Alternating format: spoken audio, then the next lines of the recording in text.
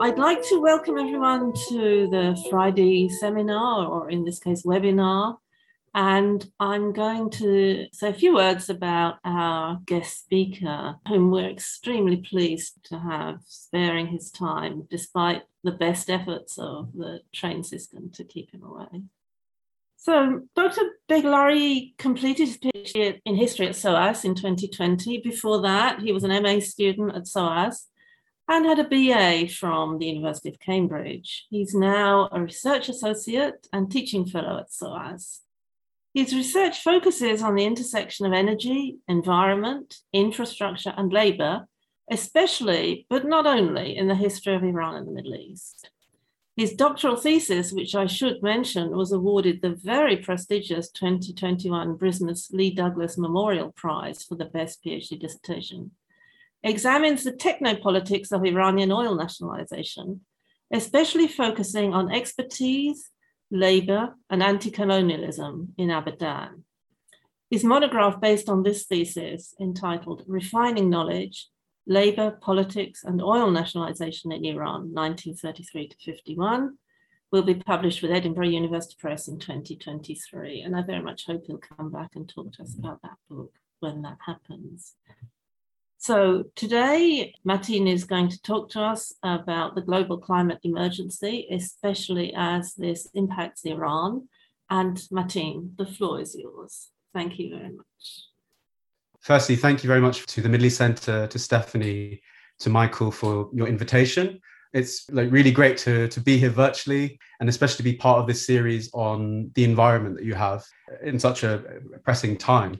So I'll just share my screen. Okay, so let me start. So as we witness COP26 struggle to deliver on its promises, we are reminded once again that a major hurdle for tackling climate change remains the refusal of countries in the global north to take responsibility for their historical culpability. And connected to this issue that we see playing out at COP26 is the lack of representation from countries in the global south, with there being numerous complaints that the inaccessibility of the summit has excluded people on the front line of the global environmental crisis. After all, the global south will be disproportionately affected by global warming. This is especially so in the Middle East and North Africa, where climate catastrophe is already too apparent, as evident this year in forest fires in Turkey and Algeria, and the sudden drying up of entire rivers in Khuzestan, like the Karun pictured here in Ahvaz. These events make it increasingly difficult to leave the environment as a discrete domain of inquiry, separate from political, social, and economic matters. And of course, this is a point that has long been at the heart of subjects like geography and the environmental humanities, but which has been relatively slow to gather pace in Middle East studies until recently. It's relatively easy to see how the events that I just mentioned, these instances of environmental crisis, may be incorporated in the humanities and social sciences. For example, how the drying up of rivers in Iran this year led to political mobilizations over water scarcity. However, there are still less spectacular environmental issues that are no less urgent, but which have captured less attention, perhaps because of their ubiquity. One of these is air pollution. It's estimated that exposure to air pollution resulting from fossil fuel combustion is responsible for more than 10 million premature deaths globally each year. That's more than HIV, TB, and malaria combined. And I think there are three main problems in its detection, which perhaps partly explain why it hasn't received more attention, at least in the social sciences and humanities. First, like other forms of pollution, it's often so dispersed that its specific origins and effects can be difficult to pin down. So, for example, pollution in one city or in one country may actually emanate from another country or continent altogether. Second, despite its hypervisibility in the form of smog or smoke, its true extent is often invisible and only detectable with special equipment. And its particulate matter, which is actually most damaging to the lungs, which is microscopic. Third, its damage is often incremental, or what Nixon has called a form of slow violence, taking place over many years. And this applies to both inanimate and animate bodies, and the exact extent and tempo of damage can differ from body to body. Now, as I'm sure many of you will know in the audience, air pollution is a major problem in the region today. Any visitor will attest to its immediate visibility when arriving at major cities like Tehran, pictured here. And the effects are quickly felt in the body, especially in the nose and throat. So although there is uncertainty about the exact origins and the effects of air pollution, and although not all embodied experiences of it are going to be the same, most people exposed will know at least it's causing some harm. And I think this highlights how we need to consider embodied, situated knowledge seriously in being able to detect environmental hazards. Indeed, our bodies are as material as their material environments and might be the first barometer of any environmental transformation. And yet time and time again, we see that such knowledge is marginalized in grand plans for environmental solutions, excluded from a domain of expertise, which is based largely on calculating macro level processes. So why is this the case? Well, without attempting to provide a comprehensive answer to this big question, or trying to present an exceptional case, in the remainder of this talk, I want to offer one intervention by turning attention to air pollution caused by the oil industry in Iran. As a historian, I will do so through a historical lens, focusing on pollution as oil became central in political discourse in the years leading up to the country's oil nationalization in 1951.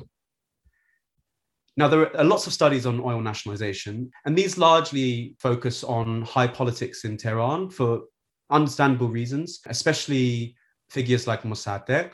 But as I argue in a forthcoming book that Stephanie mentioned, we should root this important event in the subaltern experiences of those living and working in the center of Iran's oil operations in Khuzestan, especially the city of Abadan, pictured here.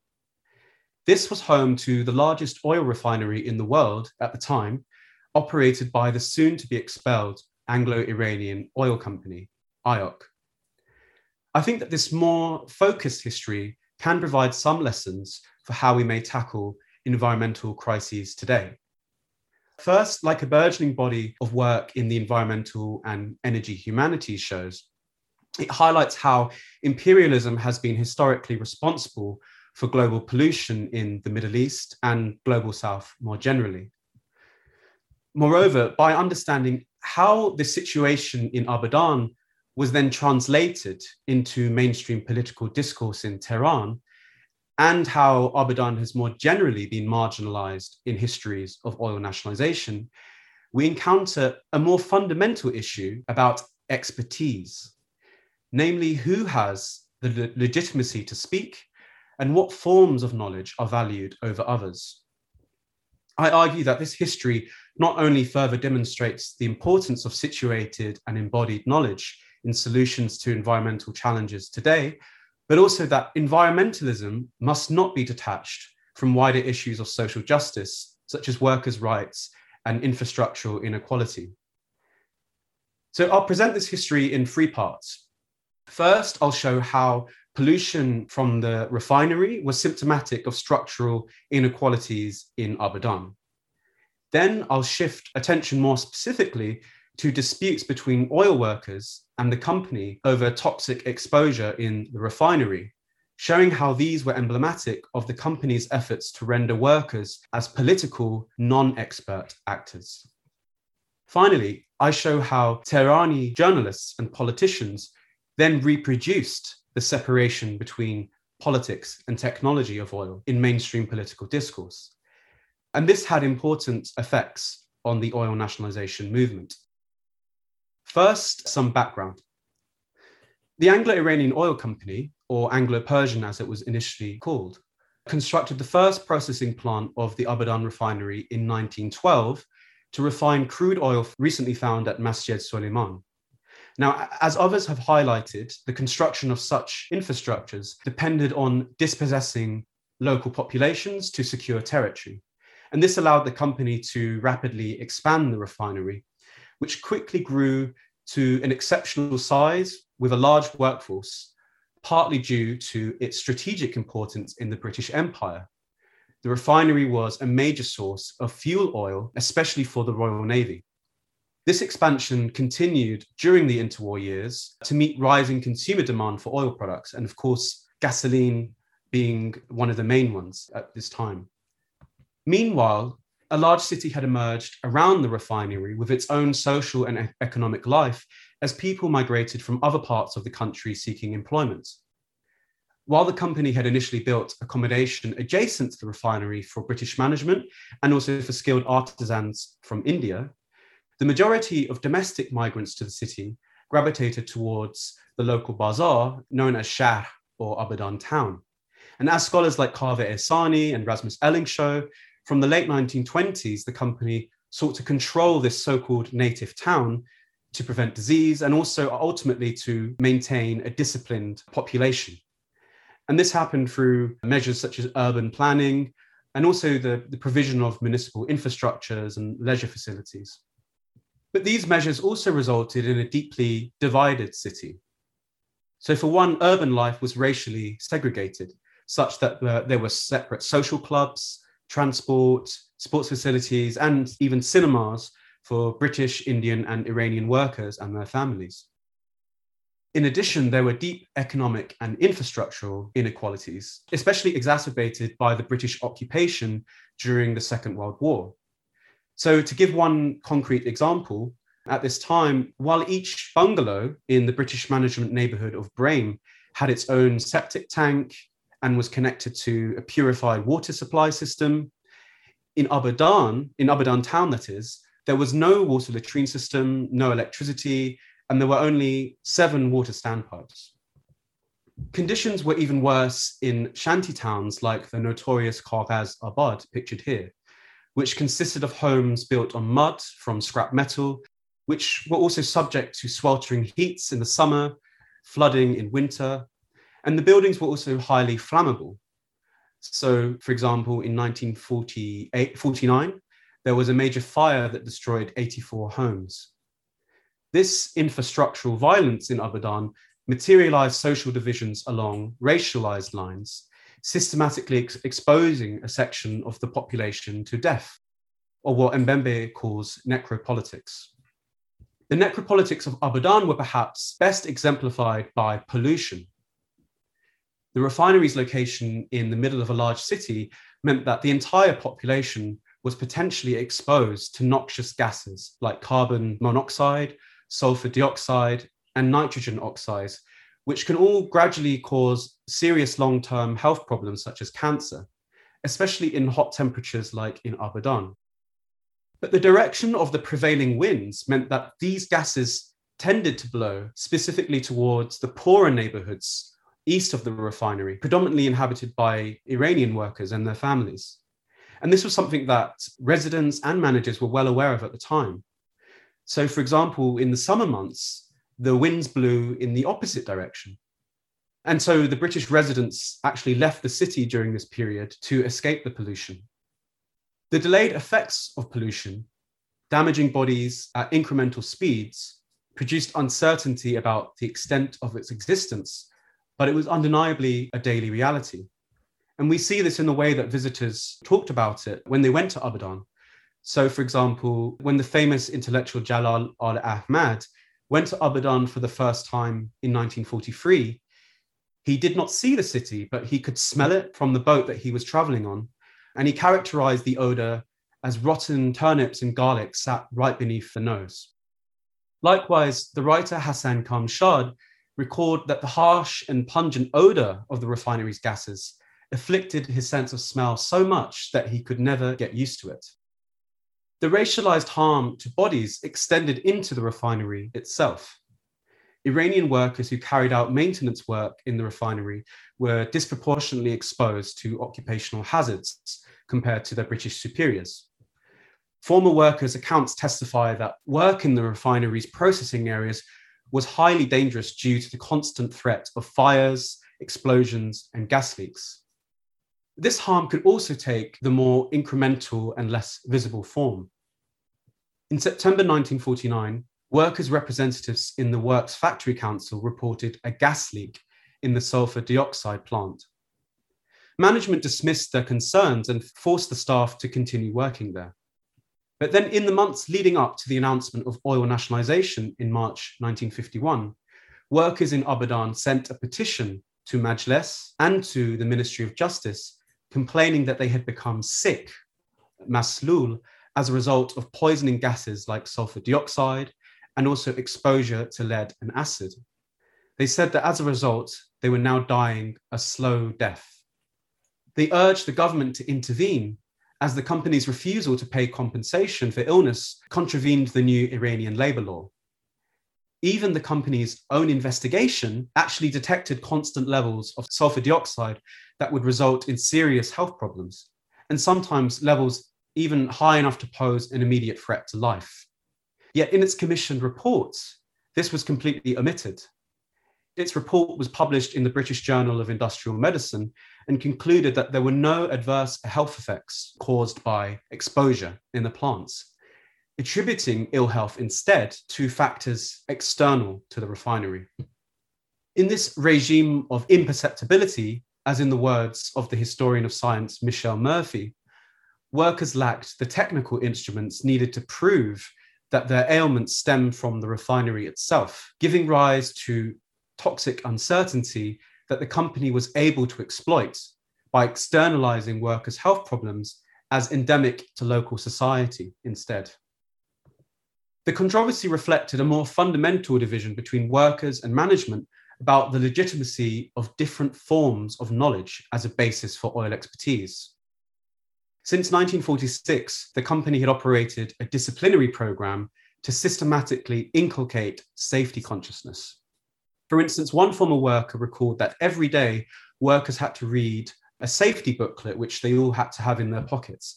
And this contained up to 47 regulations. The content of these guidelines was focused on accident prevention through eliminating so-called carelessness. Management consistently blamed accidents on workers in discipline, based on long-standing assertions that Iranians lacked the capacities for acquiring scientific and technical knowledge compared to European and Indian employees. And this formed the basis for the company dismissing growing calls for Iranianization, which would mean the promotion of Iranians to more senior positions in the company. It also meant that management claimed to monopolize expertise through helping workers protect themselves. In framing safety expertise in terms of accident prevention, management claimed this could be calculated in advance and also from afar, communicated to workers didactically top down. This relegated the significance of in situ embodied knowledge on the ground that might help to detect processual damage that might lead up to accidents. For example, smelling gas leaks that arise from corrosion. And this kind of knowledge could be communicated bottom up by workers. And in fact, this is what workers did. Despite management's safety regulations, workers regularly challenged management's claim to expertise by bringing up problems about inadequate safety provisions. Nevertheless, the company occluded such technical controversies on the ground in maintaining its exclusive claim to expertise as a set of abstract, disembodied knowledge, and used this as the basis for the ongoing marginalization of workers as political rather than technical actors. This also extended to the way the company projected its expertise to the wider public. So in its extensive PR machinery, it represented the refinery as a complex scientific domain, a black box where only the inputs and outputs were known. In various images, the refinery was depicted as a self-regulating, objective system devoid of human subjectivity, concealing bodily damage within the system caused by toxic exposure. And this was especially how the company started representing the refinery to the Tehran press, amidst growing scrutiny following the 1946 general strike, which halted its entire operations. The company aimed to allay fears about its colonial intentions while demonstrating the indispensability of its expertise to the Iranian nation. Newspapers were important because they'd helped create a space for Tehran's middle class to discuss national development, especially in the context of heightened territorial anxiety in the 1940s. And as Cyril Shayek shows, Western science and technology occupied a central place in these debates. So starting from spring 1947, IOC invited journalists from Tehran on guided tours of the oil installations, especially the Abadan refinery. And these tours included famous figures such as Ebrahim Golestan, Khalil Malaki, Mohammed Masoud, and Abbas Khalili. On these tours, the company took visitors to the main processing plants and emphasized the gargantuan nature, and at the same time marginalized or omitted the contribution of manual labor to the functioning of the refinery, reinforcing the effect of the refinery as this self-regulating automated system. In subsequent reports, these journalists then reproduced this image of the refinery, praising the installations as the most modern in the world and a source for emulation. In contrast, they criticized the living conditions in the town and blamed this on the company. So what was happening was that they were distinguishing between the apolitical nature of the refinery and then the quasi-colonial enclave around it. Notably absent in these accounts were reports of pollution emanating from the refinery. And some articles even praised, they expressed awe at the sight of smoke coming out of these tall smokestacks. These messages were important in shaping the emerging nationalization movement, simultaneously fueling growing opposition to the company at the same time as reinforcing the legitimacy of its expertise. Many publications of the emerging pro-nationalization coalition, the Jebhe Melli, the National Front, delineated between IOC's technical accomplishments and its politics. For instance, even the agitational and anti-imperialist newspaper Shahed admitted that despite its disgust for IOC, quote, the administrative and technical organizations of the company are among the most perfect in the world, end quote. So the point was to gain access to IOC's expertise rather than to reformulate its content. While these pro-nationalization newspapers did feature complaints of workers in Abadan about poor living and labor conditions throughout 1950 and early 51, they did not acknowledge their expertise in any way, thereby rendering them as political and non-technical actors, much like the oil company had done. Indeed, the National Front often expressed an ambivalent attitude towards the workers, even condemning the general strike in April 1951 for fear that it would damage the installations. And these dynamics really came to a head when the Majlis Mixed Oil Committee investigated exactly how nationalization could be implemented. This was in early 1951. So Mossadegh, who was then chair of the committee, drafted a questionnaire inquiring into the feasibility of nationalization. And this questionnaire explicitly separated technical considerations from political ones. He sent this to engineers who had not even visited Abadan, instead of those who had worked there for many years. Significantly, despite the oil workers' petition about toxic exposure, which had recently been submitted, no mention was made about pollution or toxicity in the questionnaire. In response, the engineers advised that nationalization would not be possible without retaining IOC's existing foreign experts, especially in refining. Hence, as the newly established National Iranian Oil Company, NIOC, took over operations in June 51, the foundations were set for the continuation of IOC's practices, even as the company itself was expelled. Although Mossadegh did evict IOC's British staff in September, the National Iranian Oil Company maintained the existing employment structure, training schemes, and crucially, the safety policies in the 2 years leading up to the 1953 coup, which ultimately allowed for the reintroduction of multinational oil companies the following year. Fundamentally then, the Iranian government reproduced the expertise of the very oil company it expelled, acting on the premise that oil expertise was exclusively an apolitical, standardized set of knowledge that could be applied regardless of local particularities and, crucially, regardless of the embodied knowledge of workers. So just to wrap up, I think the history of how this comes about can provide three main lessons for environmental politics today. So first, we see the role of imperialism in spreading pollution. And this seems quite obvious when looking at the material construction of these oil infrastructures, these polluting oil infrastructures, which still operate today. But it was also in the role of the company in concealing this pollution through erasing workers' bodies in the technical system. And this laid the foundations for the reproduction of epistemologies in which the environment was this external domain to be exploited rather than something entangled with human bodies. So when we're thinking about environmental politics today, it needs to factor in this historical culpability and the active work done to erase it. Second, it points to the importance of including so-called lay actors in environmental policymaking today.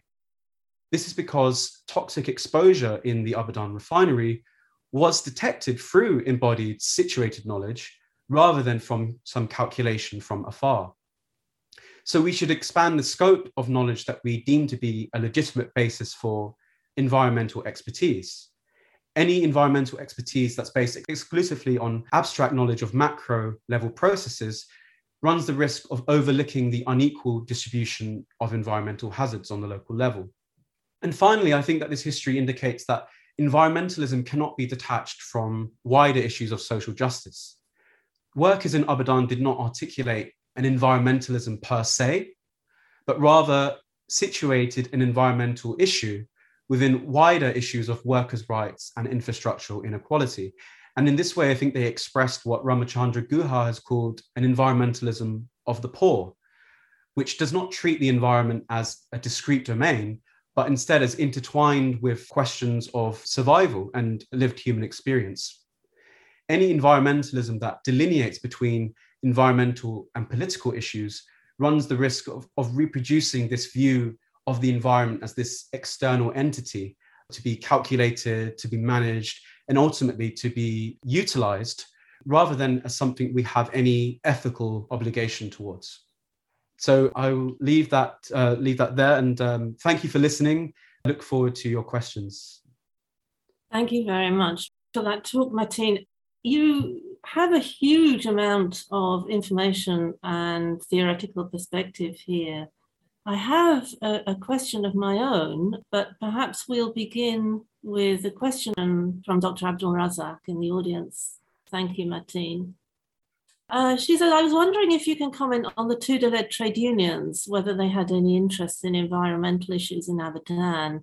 And this is actually something that I also wanted to ask you about a slightly different angle, because I know by the time of the war, the Second World War, British trade unions and the British Labour Party were beginning to be a little bit concerned about the oil company's treatment of its workers in Iran.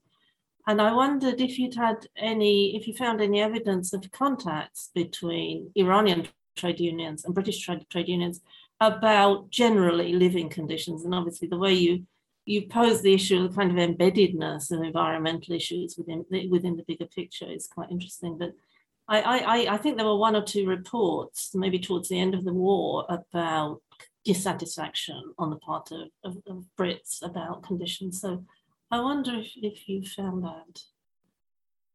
Yes, thank you very much. And I think the first time I actually came across this issue of sulfur dioxide or sort of toxic exposure in the refinery was actually it was sort of passing reference was made to it in a parliamentary commission that was sent to Abadan to investigate labour conditions. And this was from the Labour government. And basically after the 1946 strike, the British government was trying to investigate and put pressure on the company to reform its labour policy. And they picked up on this issue of there being exposure to sulfur dioxide. And I think that we can kind of see this within the context of growing awareness of toxic exposure in the West in the 1940s. We really see in the trade union movement and in the labour movement more generally that there's this growing awareness of the need to control pollution in industrial workplaces. So it's not framed as such as like an environmental issue, but more a labour issue, really.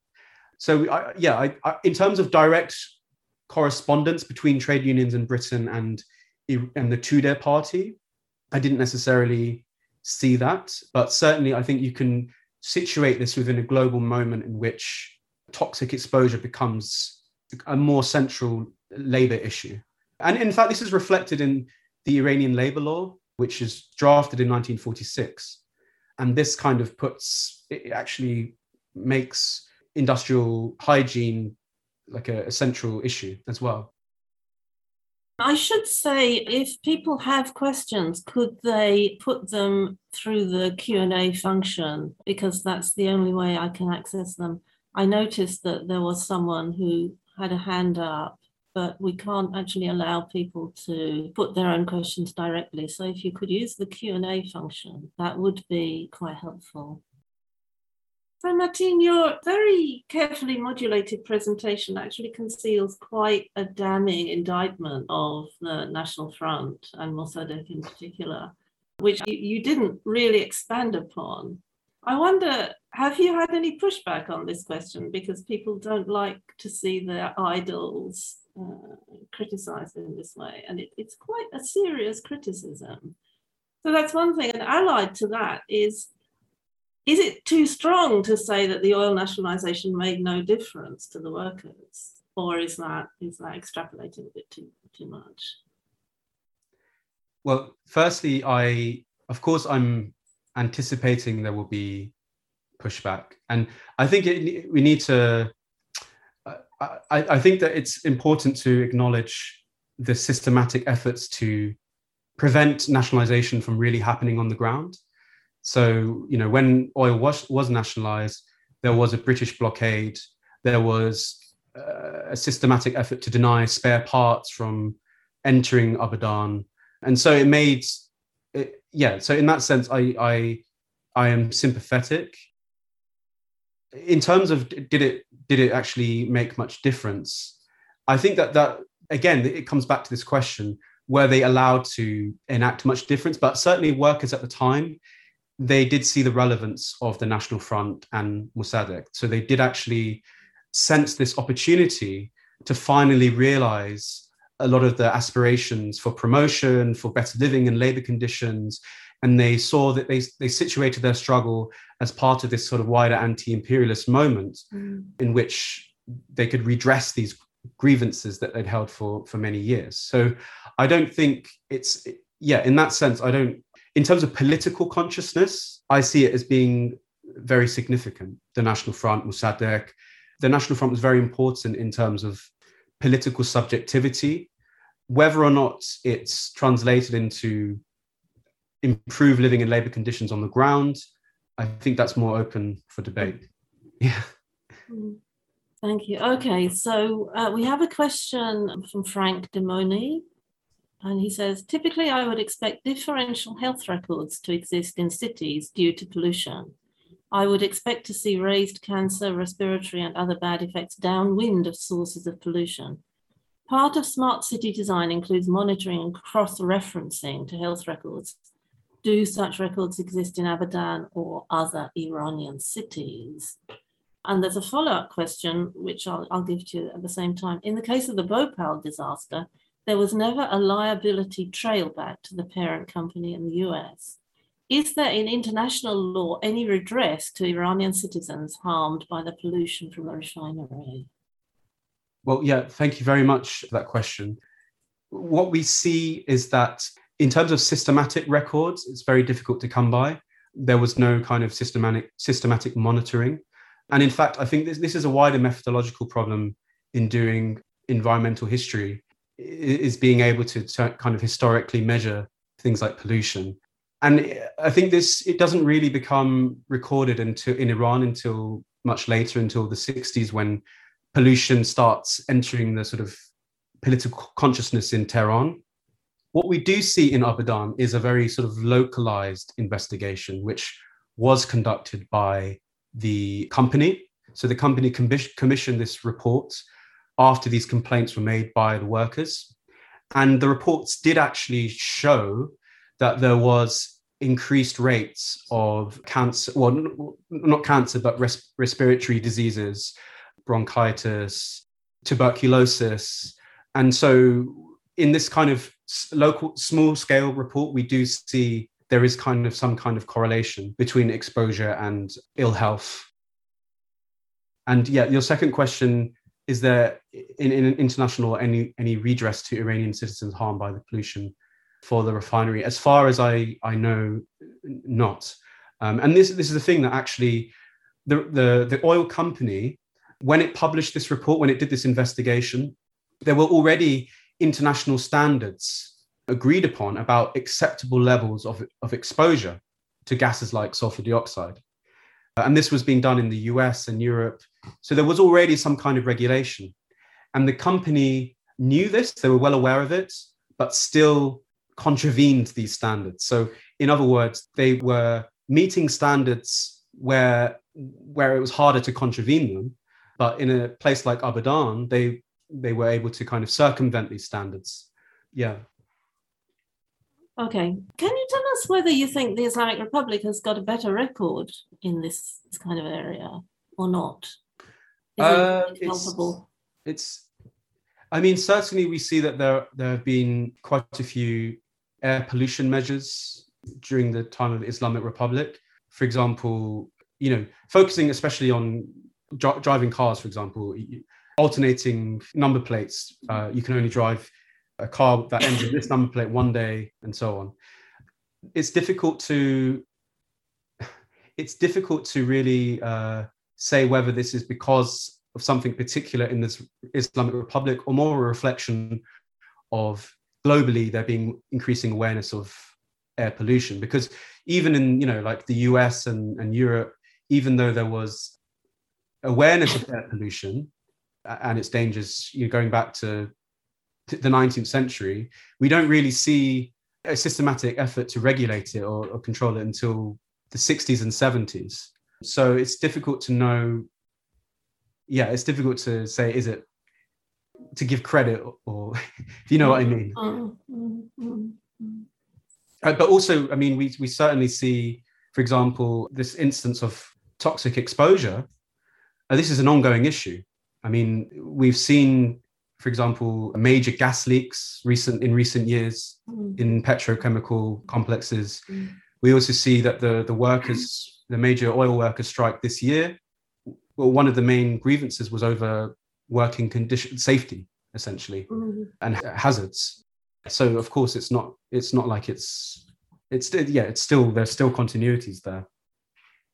Your picture of the Karun River was quite shocking. I hadn't seen that before. It's quite ironic that you have a province with no water and so much oil. And I wondered, to what extent were you able to find anything out about the recent political turmoil that we know there was in Khuzestan over water issues? Is this impossible to investigate, or have you been able to work out what was going on here?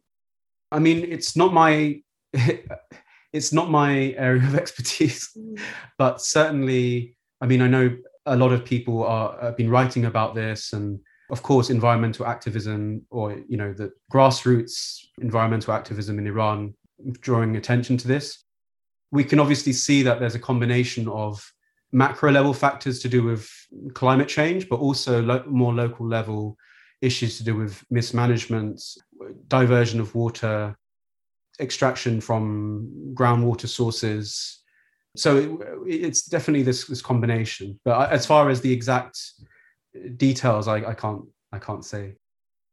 Okay, I can encourage anyone who has a question to put it through the Q&A before we have to close. I'd like to take you back to the bigger picture, if we can. Can you give us, I think Iranian studies is not something which has a long record of research in environmental humanities. What do you think Iranian studies can bring to the table regarding environmental studies more generally? Yeah, I mean, I think that in general, the environmental humanities, energy humanities are very burgeoning fields, but they are still dominated by a Eurocentrism. There's still a big focus on the global north. Of course, there are some, like, for example, there's a lot of work being done in South Asian studies, Latin American studies, in environmental humanities, but still the Middle East and Iranian studies less so. And I think that given that Iran is one of the major oil producers, I think this is a major problem, because it means that we hardly know anything about, in terms of through the environmental humanities lens, about a region that is actually centrally responsible for this global environmental crisis. And this is, I think, reflected in a lot of the major environmental histories completely erasing or brushing over lived experiences of environmental crises in the region. So, for example, some of the major histories of pollution in the 20th century, they actually make these big claims that oil production in the region happens in these remote settings, in these deserts, far away from any communities, completely overlooking the fact that there are these huge populations living in the vicinity of these oil installations. So I think that's a major problem. And of course, Iran is a very, diverse country ecologically. There's a rich tradition of environmental activism in the country. I think that environmental humanities would gain a lot from kind of the insights in challenging these kind of Eurocentric views of environment, and also these diffusionist narratives, because you also see that there's this prevailing narrative that environmentalism spread from the West and then to the rest of the world, especially Rachel Carson's famous book, The Silent Spring. After that, it's supposedly then the rest of the world gets inspired. And this completely overlooks kind of the local indigenous traditions that were already in existence. Yeah. Thank you. Well, we have a couple of questions. One from Fariba. Well, it's not a question, it's a comment, which I'll summarize, which she says the attitude of the British was very much the same towards their own people, which I think is probably the case. But it might be quite interesting to have some comparative study with other oil producing areas such as Venezuela to see how they dealt with similar issues arising. And we have a comment from Manal Shahabi. Thank you for your excellent talk. She agrees with your last comment that we don't know enough about oil producers. But we should also note that the record of the Islamic Republic, the use of the energy subsidies over the years has contributed to some of the world's highest energy use and per capita emissions levels. So I don't know if you agree with those things. Yes, absolutely. Thank you very much for raising that point. And I don't mean to, when I'm talking about the historical probability of the global north, that's not to let countries like Iran off the hook. And we know Iran is one of the world's great emitters as well. So thank you for raising that. And we see that also Iran's involvement in COP26 hasn't been that pivotal either. Again, I will ask another question and then see if we have any last questions from the audience. Is this an environmental history that you've written, Mati? Is it a social history? Is it a political history? How would you locate yourself in terms of academic work more broadly? Well, I embarked on the project, knowing nothing about environmental history, and it was through a labor history lens, a social history lens, and it's through these industrial issues over toxic exposure that then led me to trying to link this to an environmental history as well. And I think that that's part of the problem, is in kind of treating environmental history, when environmental history is this kind of discrete subfield that isn't connected to social, political history, etc., which the best environmental histories are not like that. I don't mean to mischaracterize it. But that's exactly part of the problem, is when we divide environmental issues from social and political ones. And for me, environment is completely, in this history that I've looked at, environment is completely intertwined with issues of social justice in terms of, who experiences the adverse effects of pollution is intricately linked with questions of class, gender, race, with questions of power. And yeah, so in that way, I kind of see there being a natural compatibility. And ultimately, I see both as being quite critical projects, social history, environmental history. They're both ultimately about critiquing power structures. Ultimately, they kind of both arose out of the New Left and the writing history from below. And in that sense, they also have quite similar methodological issues in terms of what's erased from the archive and, forcing yourself to find alternative sources like oral histories, traditions, etc. But the archives of the oil company are a pretty good resource in terms of reading against the grain and extracting material from them. I mean, I think you can find quite a lot there to produce a counter narrative to what the company was saying itself. When you look at the archives, it's a different story. Yes, yeah, that's very true, actually. And even like the BP archive, for example, you'll find, environmental issues or problems only come up incidentally. Like it'll be in a miscellaneous folder or an industrial relations folder. Yeah. And likewise, these, for example, you have to then measure them against archival sources from like the Iranian archives. That petition sent from the workers was from Iran.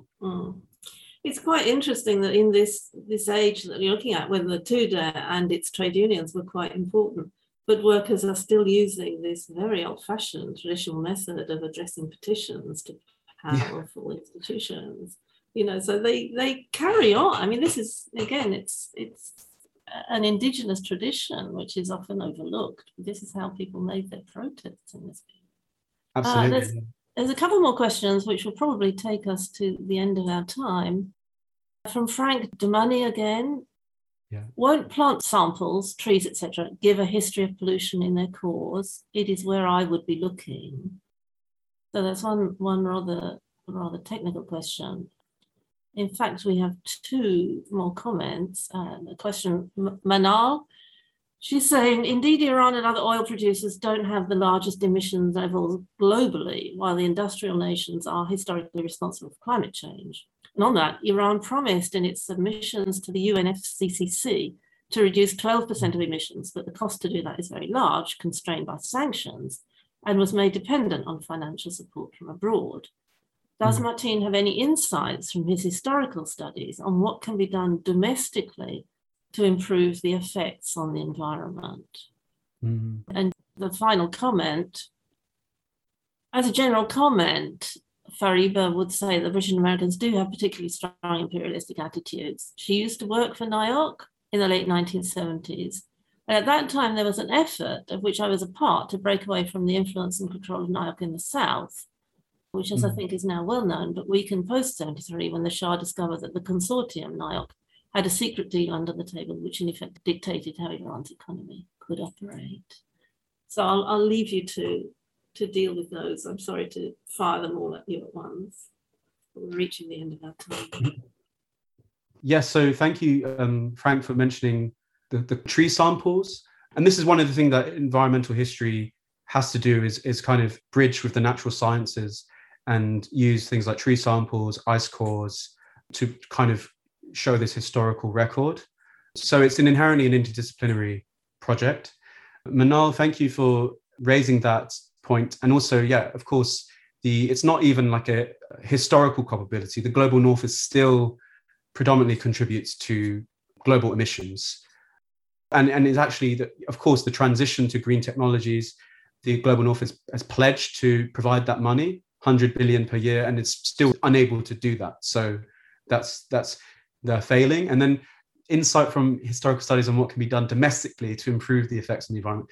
That's perhaps where I'm going next in the direction in terms of thinking more broadly about history of environmental policy in Iran.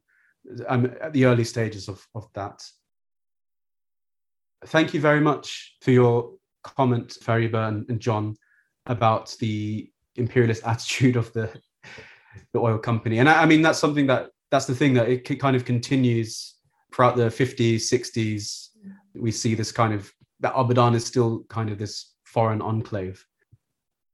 But with that, it's kind of, there's a lot of nostalgia about it as well as this very cosmopolitan place, which, the most modern city in Iran. Yeah. I mean, not today, but at the time. Mm. Okay, I think we've reached the end of our session. Thank you very much, Martine. That was extremely informative, and I hope you don't mind the grilling that we gave you with some of the questions. But it's obviously an immensely important subject, and I very much look forward to seeing your future work. So thank you very much. Thank you very, very much for having me here, and it was a pleasure. Okay, and we'll see you when your book comes out and you can tell us. Hopefully, yes. Thank you very much. All right, thank you. Thank you. Bye. Bye.